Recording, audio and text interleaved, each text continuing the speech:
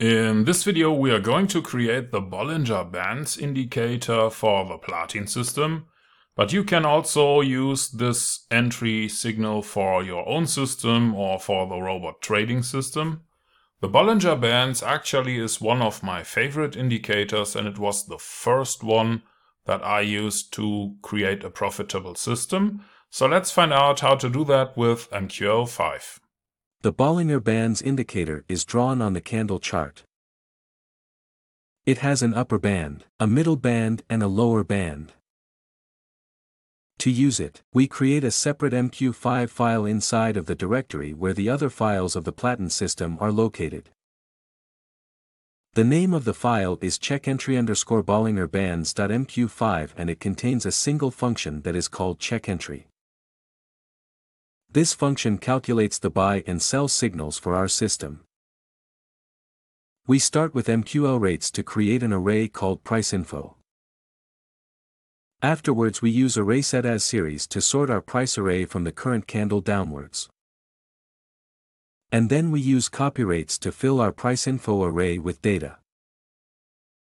The first parameter is for the current symbol on the chart. The second parameter is for the currently selected period on that chart. Parameter 3 is used to define from which candle we want to start. Parameter 4 is for the number of candles that we want.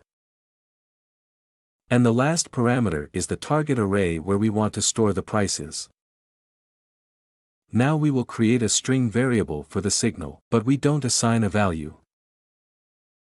The next step is to create 3 arrays, one for each of the Bollinger Bands. Of course, we need to sort those also from the current candle downwards by using ArraySetAsSeries. MQL5 comes with a built-in function that is called iBands and we use it to create a definition for the Bollinger Bands. The first parameter is for the current symbol on the chart, the second one for the period on the chart. The third one is for the number of candles we want to calculate. In our case 20 candles. Parameter 4 is a shift value. We don't need that, so we set it to 0. Parameter 5 is for the deviation. We set it to 2, because that is the default value. And in the last parameter we can define that we want to do the calculation based on the close prices. Let's use copybuffer again to fill our 3 arrays with data for the middle, the upper and the lower band. We do it according to the definition that we have created before for buffer 0, buffer 1 and buffer 2, starting from the current candle 0, for 3 candles. That makes it possible to calculate the values for each band by looking at the candles 0 and 1. If the close price for candle 1 was below the lower band and if the current close price is above the lower band, we consider that to be a buy signal, so we assign the word buy to our signal. In the other case, if the close price for candle 1 was above the upper Bollinger Band and is now below the band, we would consider that to be a sell signal, so we assign the word sell to our signal. Finally, we return the signal to the main module by using the return statement. Now, please save the file. You don't need to compile it as it will be compiled with the main module. Changing an entry signal is easy to do with the Platin system. Actually, you can also use the entry modules you create in your own system. All you need to do is to use the include function in your main module.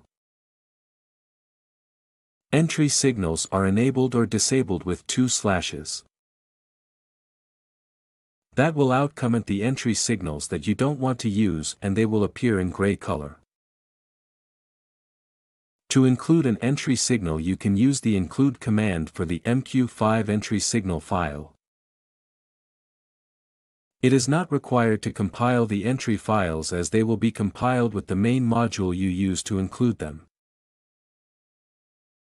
To compile the main file of your trading system and the entry file, just enable the toolbar and click on the compile button. You can also press the F7 key on your keyboard. The compilation process should work without any errors. If you have errors or if you don't want to type everything yourself, please visit our website and look for the shop, as most of our source code files are available there. There you will also find the premium course and other useful resources for automated trading. Okay, by now you should have a working Bollinger Bands indicator entry module for your system. I actually like this indicator very much. So thank you for listening, and I will see you in the next video.